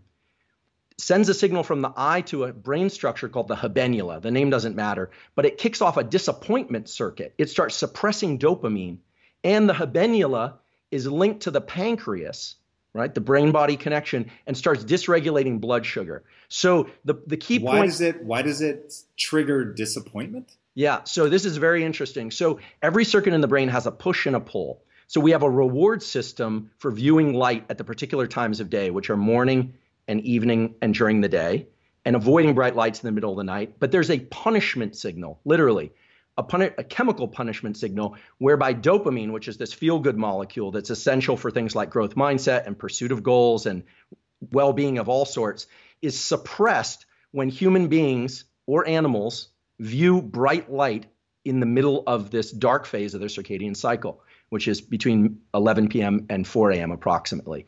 And so nature does this. It creates rewards for doing the right things that move you in the direction of general adaptation and wellness, and it punishes you. Mother Nature is kind of a double-edged sword. She's very benevolent when she wants to be, but if you don't obey her rules, she punishes you too. And so you have circuits in the brain that are pro-depressive.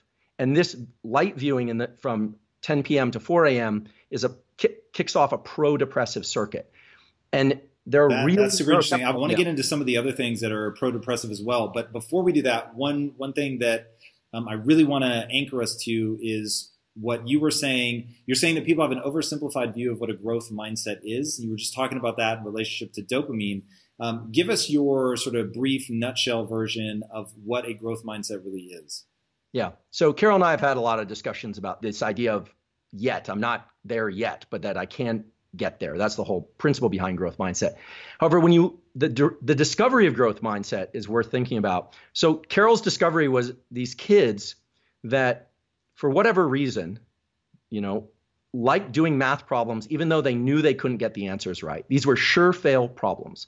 So it's the same kind of people that like doing puzzles. And these kids, not surprisingly, go on to do phenomenally well in a number of different areas of academic pursuit. But what's interesting about growth mindset is that it seems like there's some attachment of the reward systems of the brain to the action or the pursuit of a goal, not just achieving a goal. And when we step back and we look at what that really entails at a neurochemical level, we have reward systems in the brain. They generally fall into two categories. There are the reward systems that make you feel really good with kind of the here and now and everything that's within the confines of your skin and the things you already have. Love of your dog, love of your spouse, gratitude for all the things you happen to have. And those are generally governed by the release of molecules like serotonin and oxytocin. Okay. But then there's another reward system, which is the one that drove a lot of human evolution, which is the dopamine reward system. Now, dopamine is a very misunderstood molecule. It's often talked about only in the context of reward. Like, I'm going to work to this goal. I'm going to build my company. I'm going to, get tenure as a professor, whatever it is. And you reach it and you get this dopamine reward. And indeed, that's true. But what's often not discussed is that dopamine is secreted en route to rewards while you pursue rewards. Now, the ability to tap into that system, to subjectively amplify that pathway of reward in pursuit of goals, is an absolute game changer when it comes to things like anything challenging that of long duration or uncertainty or getting through this COVID, pandemic situation. But the amazing thing is, remember, the brain only does 5 things, and we get to decide which of those sensations and perceptions have relevance and which ones don't, or which ones are attached to a goal and which ones aren't.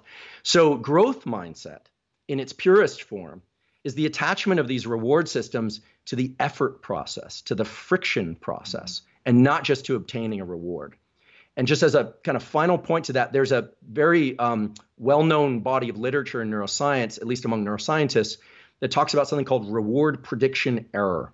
And it says, if you can dose the dopamine subjectively as you go through the pursuit of something, and then have a lot of dopamine when you reach that thing, it's very likely that you're going to reinforce that circuit. There will be neural plasticity, and that circuit will become stronger. So the next time you will revisit those sets of behaviors. The opposite can happen too, where you're in real anticipation of something. This is going to be great. This is going to be great. This is going to be great. And then you reach that goal and it's kind of underwhelming. And that generally triggers this circuit that I referred to earlier, this kind of disappointment or pro-depressive circuit. So dopamine is involved in reward, but it's also involved in the pursuit of rewards. And so as you reach a milestone, or as you tell yourself, I'm on the right track, this friction I'm feeling, this late night, this early morning, this hard conversation with somebody that doesn't feel good, I'm going to tell myself this is for a larger purpose. That's that subjective insertion, that abstraction that we were talking about earlier. And when you start releasing dopamine to those kinds of things, there's essentially no limit on the number of things you can do or the energy to do them. So just as a last point about dopamine, when we're in effort, we're always secreting adrenaline. We're always in pursuit, and it's draining. It's tiring. Dopamine has this beautiful capacity to buffer adrenaline. And you know this, you've experienced this before, because if you've ever been working really, really hard, maybe your team is depleted, everything's just a mess, and somebody cracks a joke, and all of a sudden, in an instant, it's like everything's reframed. That couldn't have been hormonal. Hormones work on the schedule of like hours to days to weeks. It had to be neurochemical. It absolutely had to be neurochemical, and that neurochemical is dopamine. Dude, what you just described is literally the scientific breakdown of how you turn your life around. I will just tell people that subjective insertion is one of the most powerful concepts I have ever heard in neuroscience. You're the only one I've ever heard articulate it that succinctly. Now, you talk a lot about meaning. Walk me through like how we assign meaning, how we leverage the reward and punishment to really get us in a situation where we can push through something other people might not be able to push through. Yeah. So when you start thinking about things like growth mindset in terms of how they convert to neurochemical signatures, it leads us to this place of, okay, if it's all subjective, then, if I just say, look, I'm going to stand up out of my chair and that's going to feel amazing, is that going to work? Well, no. It depends on the meaning that I attach to something. And this subjective part can be a little tricky and a little bit hard for people. So I want to try and lay it out in a concrete way so that if they want to apply this, they can.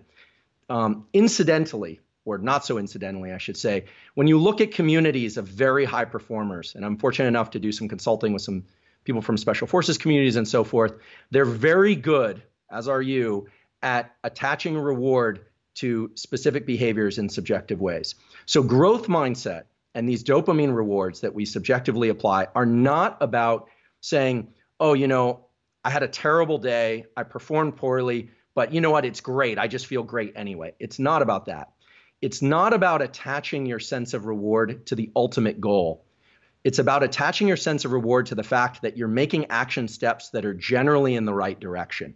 The more you can reward the effort process, the better off you are at building these kinds of neural circuits and these kind of tendencies to be able to lean into anything challenging over essentially any duration. So how does this work? Like, how would somebody do this, right? Well, keeping in mind that adrenaline and epinephrine are all great for getting us into action. This is Mother Nature's way of chemically making us feel kind of agitated. Remember, stress was designed to agitate us, to move us away from things and toward things. But realizing that that's a limited resource, that eventually that same chemical is what makes you have a negative mindset. It feels painful. It's the burn in your body. It's uncomfortable. And realizing that dopamine can push back on that neurochemically. It can suppress those sensations of wanting to quit. You say, well, then how do I get this dopamine to work for me before I hit a goal? Because not every day is going to be a real win. There's some days, I know from my science career, there were days that were really hard. Experiments didn't work. Papers got rejected. And yet, I've spent 2 decades or more just drilling on. And it's been a sheer pleasure at times. But there's been, some pain points along the way. So what is this process really about? And how would somebody implement these dopamine and epinephrine type neurochemical events in their own life? Well, we all know the example of like wanting to run a marathon. I've never run a marathon, but that'd be a nice goal to have. Let's say tomorrow morning I set my shoes near the door. Now, a lot of people have talked about this. Day 1, you set your shoes near the door. Day 2, you go out the door. Day 3, you run around the block. Day 4. But the key thing is not just to go through the actions, but when you hit each one of those self-designated milestones, the milestones that you're setting out for yourself, you have to pause for a moment and tell yourself, I'm heading in the right direction. I haven't run the marathon yet, but this is the foundation upon which I'm going to lay another foundation, upon which I'm going to lay another foundation. And those little pulses of dopamine allow you to get that action step without the depletion that it would normally bring. Otherwise, it's like you're spending money. This is like replenishing this bank account that you have, and it's a neural bank account. And so dopamine is the thing that you can control the dosing of. And so if you say, today it's my shoes at the door, but tomorrow it's around the block, and that's it. But that's in the direction I want to go. What you do is you now get those 2 events, plus the next day, the mile-long runner, and so forth, without it depleting you. It actually builds this capacity to build more reward. And this is what you've done. This is what people from elite special forces can do. They know how to make small, simple, physical steps in the real world that allow them to build on these reward circuitries, but they don't get delusional about how they're doing. They know, they keep the end in mind, but they get very micro. They move the horizon in very close. And so if you can move the horizon to something you know you can complete, and you reward that, you essentially are where you were before. You're just as strong, if not stronger, but you're heading in the direction you need to go. You're not depleting. You're not spending out anything. And it feels a little weird because none of us like to reward things that aren't external. But the ability to control these internal reward schedules is everything. For people to make use of every tool that they have at their disposal, something that you've talked about that I've always been really interested in at the periphery, but never have dove into it enough, is hypnosis. Mm-hmm. When people think of hypnosis, I think they think of stage hypnosis. What's the real deal? Why is it useful? And how do people actually use it? Yeah. So I'm really glad you asked about this. So I have a colleague, his name is David Spiegel, in our Department of Psychiatry at Stanford. And he and I have a collaboration going now looking at how respiration or breathing can be used to shift the brain into different states. And I've talked to David about this, and so I'm sort of borrowing from his words here, so I want to be fair that these are from those conversations. So hypnosis inevitably involves relaxing the nervous system, taking the nervous system into states that are more like sleep. Now, what I mean by that is in high alert states where you're talking and planning and in action and stress in particular, the brain is very linear. It's saying, okay, if this, then this, if then that. This is why we tend to be forward thinking when we're stressed. We tend to be not in our immediate experience, but really kind of forward thinking. So clinical hypnosis involves going into a state of deeper relaxation so that our analysis of space and time, meaning the way that the brain is perceiving events, is slightly dismantled so that it's a little bit dreamlike. And then the hypnotist, and this could be by listening to a script or listening to a hypnotherapist, starts to narrow our context, take our thoughts, if you will, down a particular path. And that path could be one of stress reduction or smoking cessation.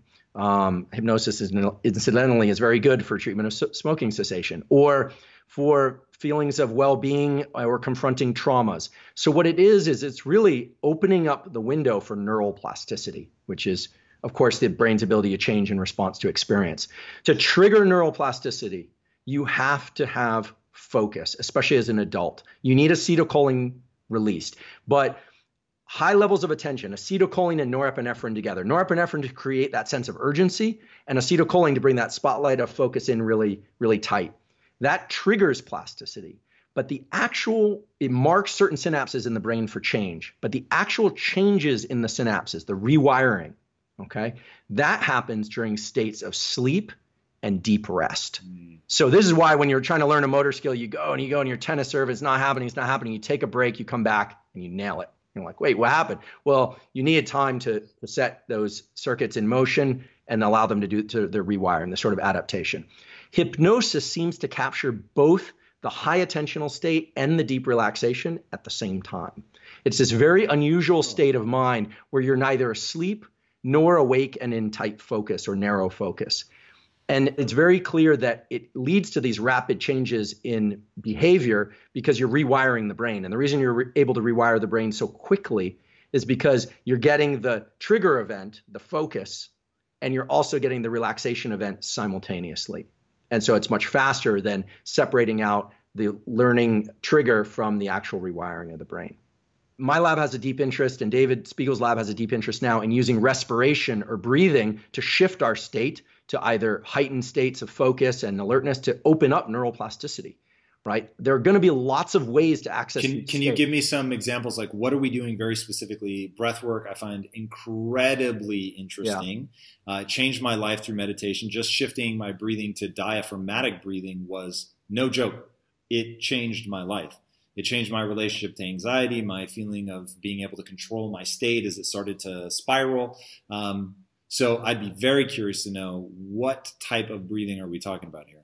Yeah, so I'm really glad you mentioned the diaphragm. Diaphragm, of course, being this muscle inside of all of us, at least all mammals, that works all the time to move our lungs, because all the cells in our body need oxygen, of course. We've got to get rid of carbon dioxide. It does that, but it's done reflexively, but we can also take voluntary control over it. I want to just mention about the diaphragm, why it's so important for these state changes, is that a lot of people talk about the vagus nerve and all this stuff. The vagus and these connections between the brain and this vagus nerve or the gut, it's what gets activated when you're really full and you eat a big meal and you feel relaxed. Those are great, but it's very slow.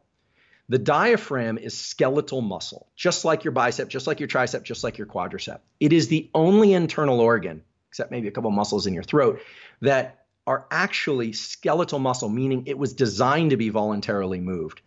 And the diaphragm isn't just designed to move your lungs. It also sends a signal through the so-called phrenic nerve back to the brain to inform your brain about the status of your body.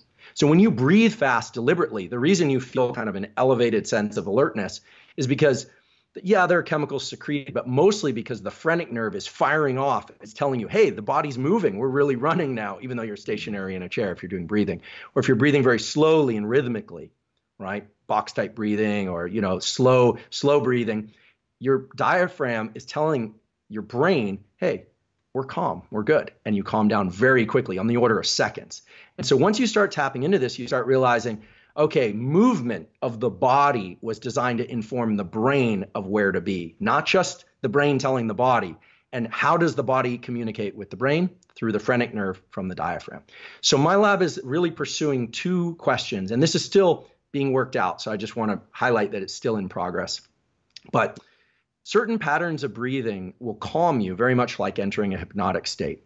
And so you have a subset of neurons in your brainstem that are responsible for sighing. You have a subset of neurons in your brainstem responsible for coughing, subset of neurons responsible for laughter, and a subset of neurons in your brainstem for sighing. This was a paper published In nature, this is a real thing. These neurons are every so often, and your dog does this too, you inhale twice and then you exhale long. Now that double inhale, best done through the nose on the inhales and then long exhale through the mouth, activates these psi neurons that trigger the so-called calming reflex, the parasympathetic arm of the nervous system. So we have a hardwired mechanism, a set of neurons, connection to the diaphragm, and back again from the diaphragm to the brain that was designed to activate calm. And when people ask me, how should I breathe to calm myself down? I always say double inhale through the nose followed by exhales. 2 or 3 of those will reset your autonomic nervous system faster than any other mechanism we're aware of, because it's really capitalizing on a set of neural circuits. Now, once you're calm, you say, well, how do I get into plasticity states? There you want to go the other direction. That's going to be inhaling a lot more than you exhale. You're going to be driving in more oxygen than you are breathing out, generally carbon dioxide. And that will lead to states that are kind of more elevated. This is typical of things like Tummo breathing, Wim Hof breathing, Kundalini breathing. And when people enter those states, their whole world changes because it shuts off the frontal cortex. It really, this is why sometimes people pass out or they feel like they want to get up and move. You know, you get some odd behavior when you're doing this kind of thing. So the key is, if you want to access states of heightened plasticity, let's say you want to learn faster, or you want to be more, you want to bring more out of some physical training that you're doing. The key is to apply those principles. First, you need to focus. You need to bring yourself to that heightened state of alertness. You can breathe to do that. So this would be super oxygenated breathing. Then you want to drop into a state of calm. And you do that by a couple, maybe 2 or 3 rounds of inhale, inhale, exhale, inhale, inhale, exhale.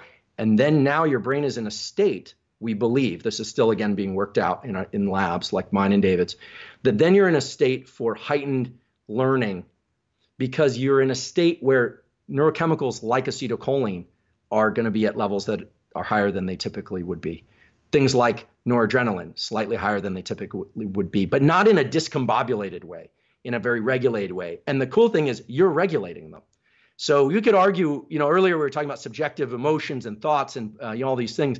But one thing that's absolutely concrete is breathing. I always think of physical exercise, movement, writing, whatever, singing, dancing, talking. Those are physical actions in the universe.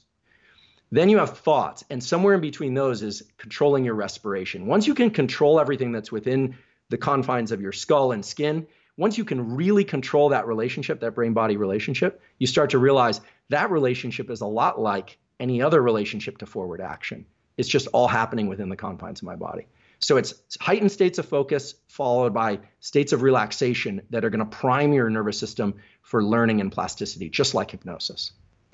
Human beings have evolved tons of technologies and currencies. Bitcoin, Ethereum are not topics I know a lot about. But when you think about dollar, euro, Bitcoin, Ethereum, you think about wins and losses in sport, in life, in relationship, in anything. Something in your brain and body has to keep track of that. Did you win? Did you lose? What's a letdown?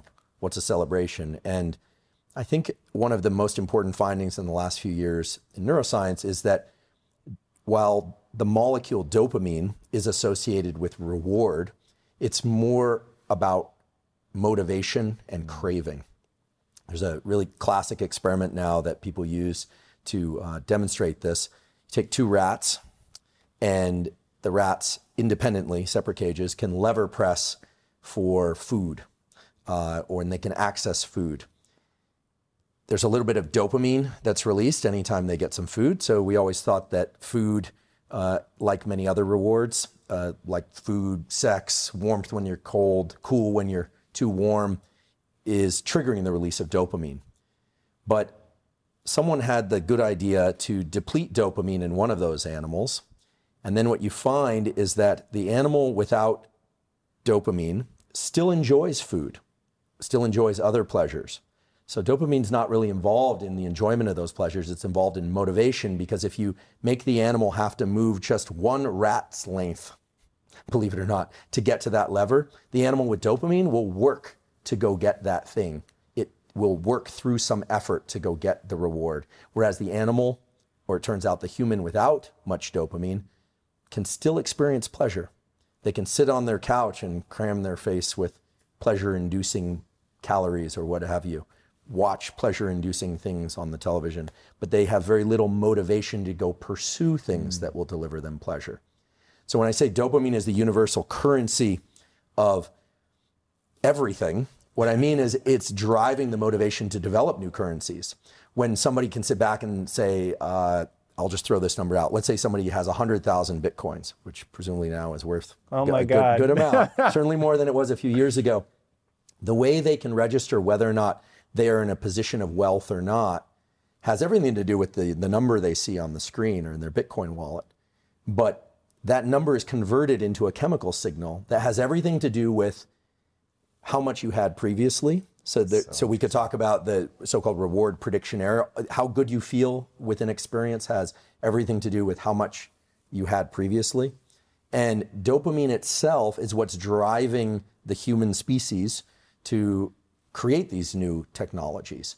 And so while we think of currencies as the goal, it's actually what's really driven the forward evolution of our species has been the desire to go seek things beyond the confines of our skin. And when I say the common currency is dopamine, what I mean is the molecule dopamine, when secreted in the brain, makes us pursue things, build things, create things, makes us want new things that we don't currently already have. And so it has a lot of dimensions to it, but rather than think about dopamine as a signal for reward, like a dopamine hit, we classically talk about it, it's more accurate really to think about dopamine as driving motivation and craving to go seek rewards. That's the rat experiment. And it's a way of tabulating where we are in our life. Are we doing well or are we doing poorly? And that happens on very short time scales. Like, do you wake up feeling good? Or do you wake up feeling kind of low? Or on long time scales. If you're halfway through a long degree or you're halfway through your life, how are you doing? How do you gauge that? Well, it has everything to do with how much dopamine you were releasing in the previous days and weeks and years. So you're always comparing it, and all of this is subconscious. But what's cool is that once you make these processes conscious, once you understand a little bit about how dopamine is released and how it changes our perspective and our behavior, then you can actually work with it. So it's one of the instances where knowledge of knowledge actually turns out to be a really useful tool. Dude, that's crazy to me. So one of the things that I get hit up about all the time is people feel stuck. And as you like really push on them to figure out why they feel stuck, they'll be like, yeah, I want to do that. But I just, I can't get out of bed, or I don't have the energy to pursue it, or whatever. And you get into this common thing that people say in mindset, and I really believe it, but I find it far more interesting when you're talking about it from a neurochemical standpoint, which is you just don't want it badly enough. And when I think about my own life, I sometimes worry that I'm either more malleable than other people, or that I have a greater ability to manipulate my dopamine release or whatever, because I'm very good at building desire. And I like the way that desire feels. Now, when you use the word hunger, I think people get confused, because I actually don't enjoy being hungry for food. I find that totally unpleasurable. However, being hungry for sex, I find incredibly, I feel alive, I feel focused, I feel energized, I feel aggressive. It's complex for sure, but I find that feeling the act of wanting something in the future, in that kind, or in business, and trying to build something. I feel, in fact, that's an interesting insight into my own self about, I like to build. And do we know, dopamine is the neurochemistry of the pursuit of making sure that I have the energy to go. But do we know how we can spike that? Well, first of all, it's clear to me based on your description that you've tapped into these channels that release dopamine, because craving and wanting, whether or not it's sex or money or connection or anything, all right, that's the primary trigger for dopamine release. Yep. Now, sex and reproduction makes the most sense from the perspective of evolution. Any species, every species tends to have two primary goals. One, protect its young, and second, make more of itself, usually in reverse order, right? So even for people that don't want children, you might not, or people, of course, not everyone is having sex just to reproduce, but at a primordial level, that's what those circuits are there for. So every species, in particular mammalian species where there's a lot of parenting and caretaking of the young, tries to make more of itself. And everything that you see, like maternal aggression, which is a powerful circuit that gets activated after females of any species, in particular mammals, give birth, they will fight to the death and they gain superhuman strength in order to protect their young. There's a known circuit for that in the brain that gets activated once a female has offspring, and it's robust. That's so interesting, man. Like, have you read the book, The Female Brain? I have not. Oh my God. So I just probably lost a lot of points by No. But it'll be super interesting because you'll know if she's on the right track from a neuroscience perspective. I remember reading the book. At the time, I thought I was going to have kids. And I remember thinking, whoa, like this book chronicles what happens to a woman's brain and how things change. And I was like, when you have kids, man, you are inviting a neurochemical change in your significant other that is going to play itself out in a very real way. Mm-hmm. And I'd be lying if I said that wasn't one of the many things, but one of the things that I factored into not having kids. Interesting. And then the same with menopause, that it's this really dramatic sort of reorganizing, might not be the right word, but that it has real implications in the way that the person moves, just as the decline of testosterone has in men. Well, on the positive side, during pregnancy, the woman's hippocampus, her brain area associated with memory and retention of information, it goes through a period in which it gets worse for certain types of information, but then achieves superior levels of working memory once the babies arrive, because there are a lot of things to manage. So this makes sense. This is true in rodents. This is true in humans. And then in terms of the biology of the father, we now know that because typically parents have, it does seem like one spouse always does more than the other. But even in the most evenly divided households, there's usually some co-parenting of some sort, but that the father has a big increase in the hormone prolactin when the mother is expecting. And the prolactin lays down body fat. It prepares for sleepless nights. For women, it sparks the circuitry for milk letdown for nursing. So the dad bod has a lot to do with prolactin. This is true in birds, in small mammals, and in humans. And this is now, there was a paper published in Nature on humans specifically about this. And when you think about the relationship between dopamine and prolactin, it's interesting, and it takes us back to this motivation and craving that you were describing earlier, which is that dopamine and prolactin work in opposite fashion. So the most salient example of this is sex and reproduction, where anticipation of sex and reproduction greatly increases dopamine, but post-sex, it doesn't have to be for reproduction, there's a spark in prolactin in the male. The spike, in prolactin. And that spike in prolactin is actually what sets the refractory period during which he can't mate again. So it sets a period of quiescence to keep men, it's for pair bonding, for the exchange of chemicals through the nose, through the skin, and through the sweat, mainly through odor. We could talk about pheromones if you want, but that's a topic that's somewhat controversial. The actual identity of pheromones in humans has not been identified, but there are pheromone effects in humans. It's controversial in that people don't agree what's really happening? Well, okay, so there's this culture of biologists that have clearly identified pheromone effects in non-humans and non-human primates.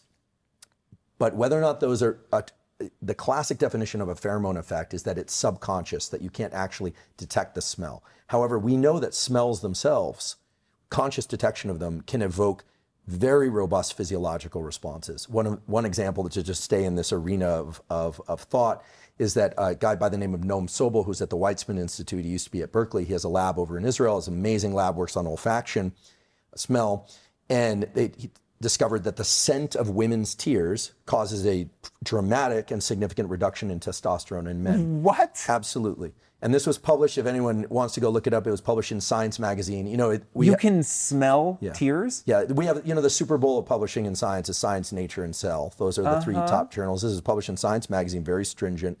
The smell of tears. Now, it's subconscious at some level. Whoa. But the other thing that, if we were going to kind of play around in this hormones and behavior interactions between humans, there are some really interesting examples. So, for instance, men will rate the smell of a woman's skin or sweat or the perception of her face as more beautiful during the pre-ovulatory phase of her menstrual cycle. That pre-ovulatory phase is associated with a number of different changes in hormones, okay? Just that smell will increase testosterone in a male. And oral contraception in the female, when women taking oral contraception, it adjusts their hormones such that men no longer detect this change in in how attractive women are. Doesn't mean they find them unattractive, but it means they don't find them increasingly attractive during this certain period of their menstrual cycle. So we are constantly signaling back and forth through hormones. In fact, we met over there and shook hands because we've been tested for COVID and the rest. We shook hands, and what happened and what happens within 30 seconds of any human being contacting one another is they shake hands and then they wipe the chemicals of the other person on their face or body. Noam's lab has also shown this. And so we are constantly signaling through chemical exchange. Sometimes it's subconscious, and those are the so-called pheromone effects. Sometimes it's low levels of odors that are beneath our conscious detection. And sometimes it's outright, wow, this person smells really, really good. Or they look particularly good today. Oftentimes that's tied to the period in which they're ovulating in their menstrual cycle. So I want to plant a flag here about all the things that we do that are messing with these mechanisms, like cologne or deodorant. Or oral contraception, of which I'm not saying is... pornography, yeah, like oral all of this contraception stuff. has served a great role in for certain people. Some people might say this is an ethical discussion. Is it good, is it bad? But either way, it is having an effect. Right. So I only look at things through the lens of biology, not through the lens of whether or not we should or shouldn't do things. Facts. I love it.